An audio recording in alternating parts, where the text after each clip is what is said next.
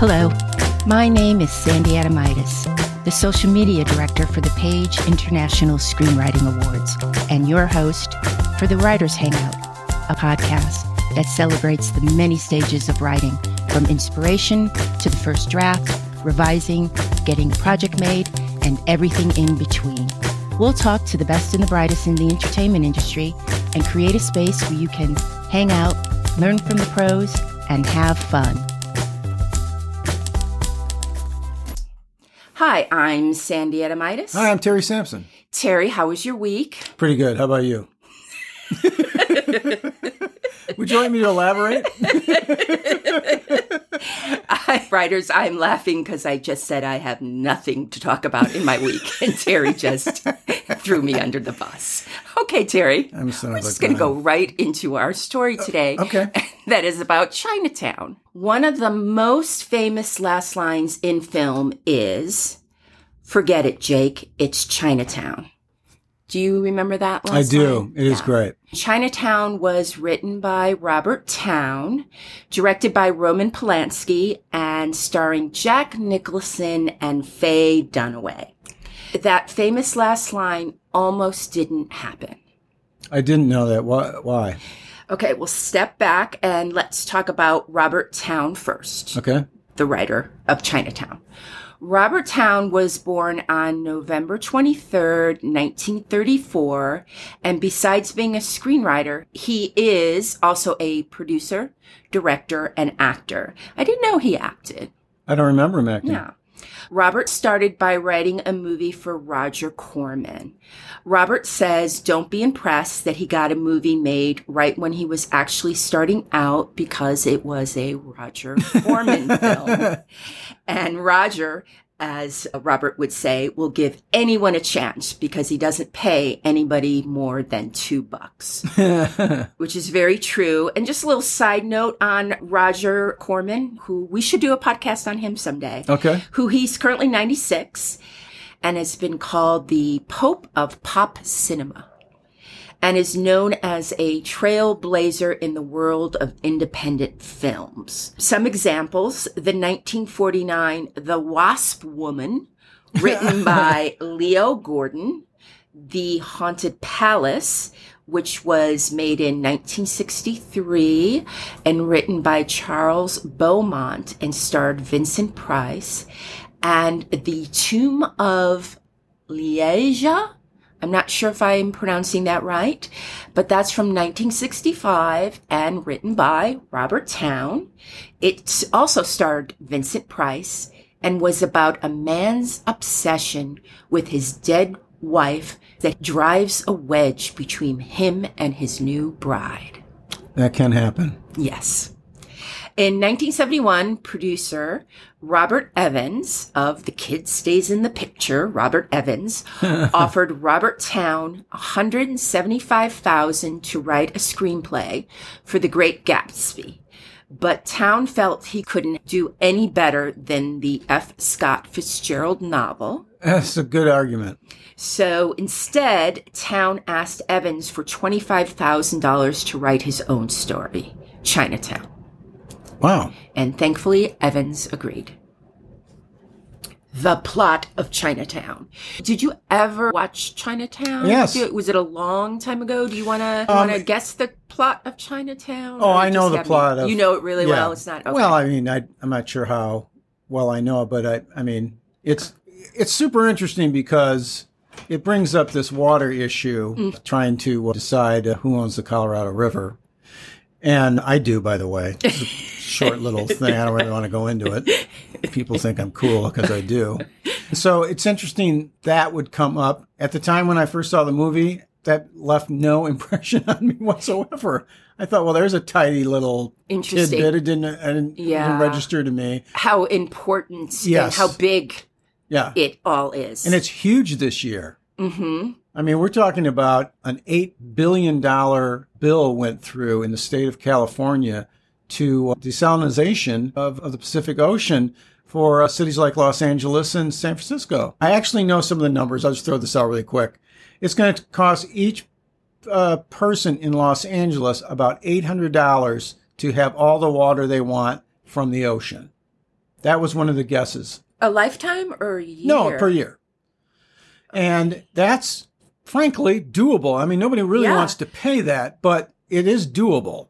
No one wants to pay $800 out of their pocket. Right. Nor does the government want to do that. But that is cheap. Yes. $800. But I think at least in California with this water situation, people are okay with the idea that we can fix this and it'll cost some money. Well, fine. And it just sounds so futuristic, unsalting the water. May I have a tone from the piano that I know you have nearby? Uh-huh. That wraps up the political hour of the Writers' Hangout.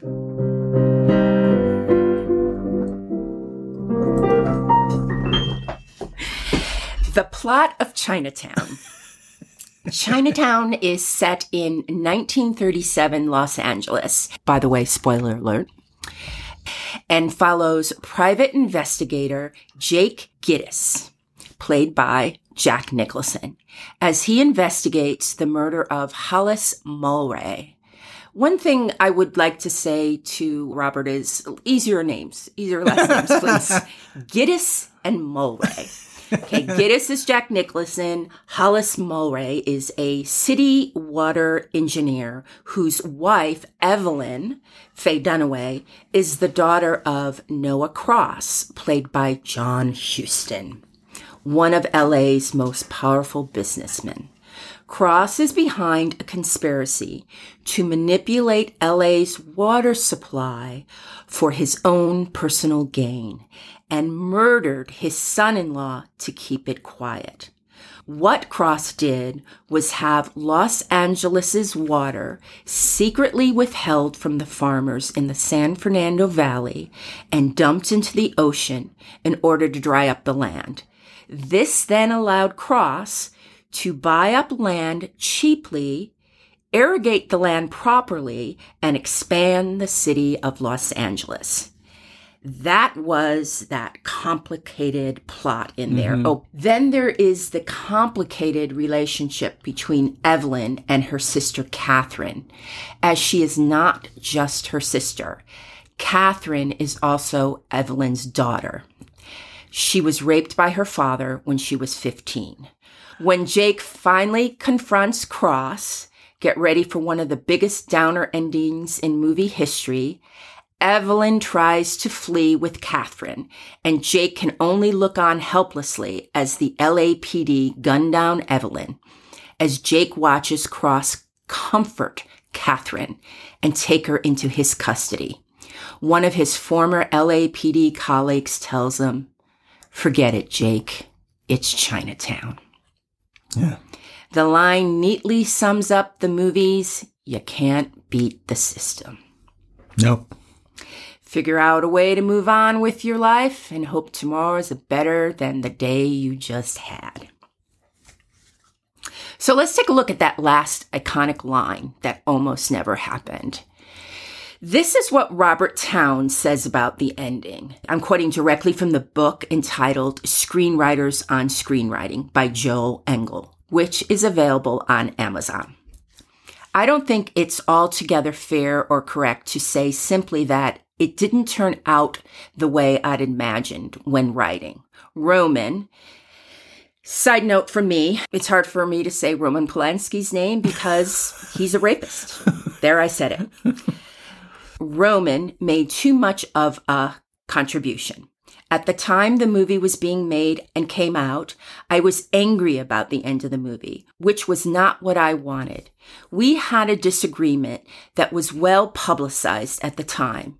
In hindsight, I've come to feel that Roman was probably right, that I don't think that what I had in mind could have been done, that the ending with the ambiguity and the ambivalence that I had in mind simply could not satisfactorily be done at the tag to a movie with that much complexity. The end had to have a level of stark simplicity that at the time I thought was aggressively melodramatic. Roman rightly believed that the complexities had to conclude with a simple severing of the knot. Here's what Robert Towne wanted the ending to be. Again, from the same book, Screenwriters on Screenwriting. My ending originally had Evelyn, Faye Dunaway, kill her father, Houston, and be unable to tell why, which was to protect her daughter, so that she had to go to jail. Gittes couldn't help because Evelyn didn't want to harm her daughter by discussing the incest as the motive. Everything else would have been the same except for the ending. It even had a nice line of dialogue in it. There was a lawyer who early in the film declines an offer to have his cigar lit. He says, "No thanks. It's one of two things I always do myself." Later, when it's clear that the lawyer can't help Evelyn and that she's going to jail for the rest of her life, Gittes asks him what the other thing is that he always does himself. "Put on my own hat." And with that, Gittes puts his hat on and walks out of the office. Accept responsibility for your actions. It was good, but it's more of a literary ending and very difficult given the complexity of the cinema story to do that adequately. What I wrote was good, but Roman, I now think, was right in recognizing that it was excessively complex. I thought the writers would be interested in learning where the idea of Chinatown came from. I have no clue. This is from the same book, Screenwriters on Screenwriting. Towne said it was a combination of things. There was an old magazine called West that the LA Times published with the paper every Sunday. Looking through it one day, he came upon a bunch of photographs, one of a green Plymouth convertible under a streetlight in front of a department store, one of a Packard convertible in front of a Pasadena mansion, and one taken near a train station. They were accompanied by prose from Raymond Chandler's novels describing Los Angeles. In reading those words and looking at these pictures, Towne realized that he had in common with Chandler that he loved LA and missed the LA that he loved. It was gone, basically, but so much of it was also left. The ruins of it, the residue were left. They were so pervasive that you could still shoot them and create the LA that had been lost. Later, one day, Towne was walking up the hills in Pacific Palisades. Towne said, "It happened to be one of those days like the days had been when I was growing up in San Pedro. I could smell the ocean coming in, even though I couldn't see it. And the salt water sort of mingled with the weeds and the chaparral and the mustard plant and the eucalyptus trees on the hill. And I remembered that when I was growing up, you'd go driving and smell the orange blossoms and tar in the road. The city was so beautiful." At around the same time, a developer was trying to take over Benedict Canyon, and Towne and Quincy Jones tried to fight it together. It just so happened that Towne was trying to beat City Hall while reading a book titled Southern California Country by Carrie McWilliams. There's a chapter in it called Water, Water, Water, which was about how, which you were just describing, Terry, was how we in 1905 had destroyed the Owens Valley so that we could bring the water here, so that speculators could use it for San Fernando Valley. Now, I think I interrupted you before. The ending, you kind of liked. I like the alternative Robert ending. Towne's ending. I feel like it's a more moral way to go on it. Well, up to this point in which you just explained it, which I've enjoyed quite a bit, is that I thought it said, have you not learned anything? Maybe it was my draw to, who's the lead in this movie? Jack Nicholson. I look at it as Jack Nicholson's draw to me as I was watching him. And I kind of watched him getting beaten up, sometimes literally in this movie. And yes, the nose. Yeah. It's very famous. Yeah. And so I sort of was following him. So in the end, I felt like the movie was telling of his tale, but I don't agree with that now. Right. That there was a lot more to it.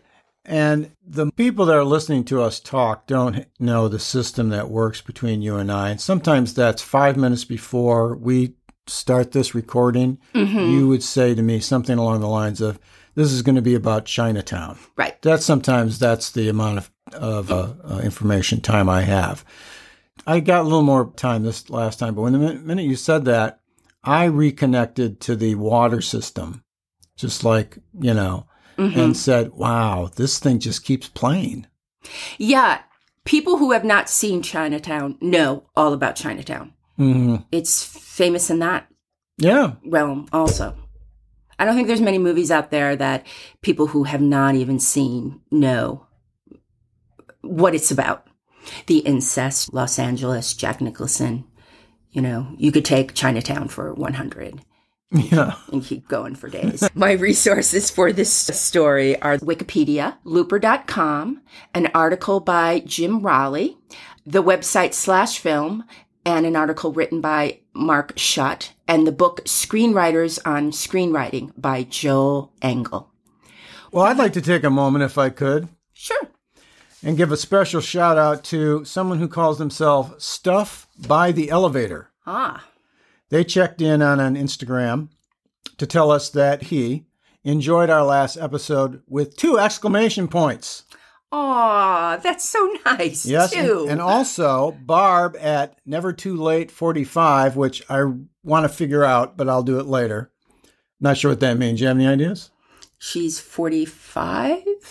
Should she change her handle every year? Every year? Yeah. You know what, Barb? Please let us know. Yeah, we're just too curious. We're very curious where you came up with your Instagram handle.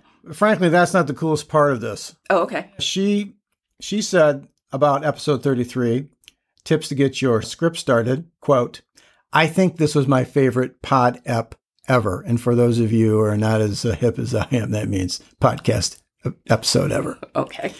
So many good gems, she went on to say. I found myself repeatedly rewinding back 15 seconds to hear these tips twice. How about that? And she went on to say, I'm definitely flagged /saved this one heart. I'd like to thank them both. Thank you so much. If you want to receive a shout out on future episodes, leave a review for the show in Apple Podcasts.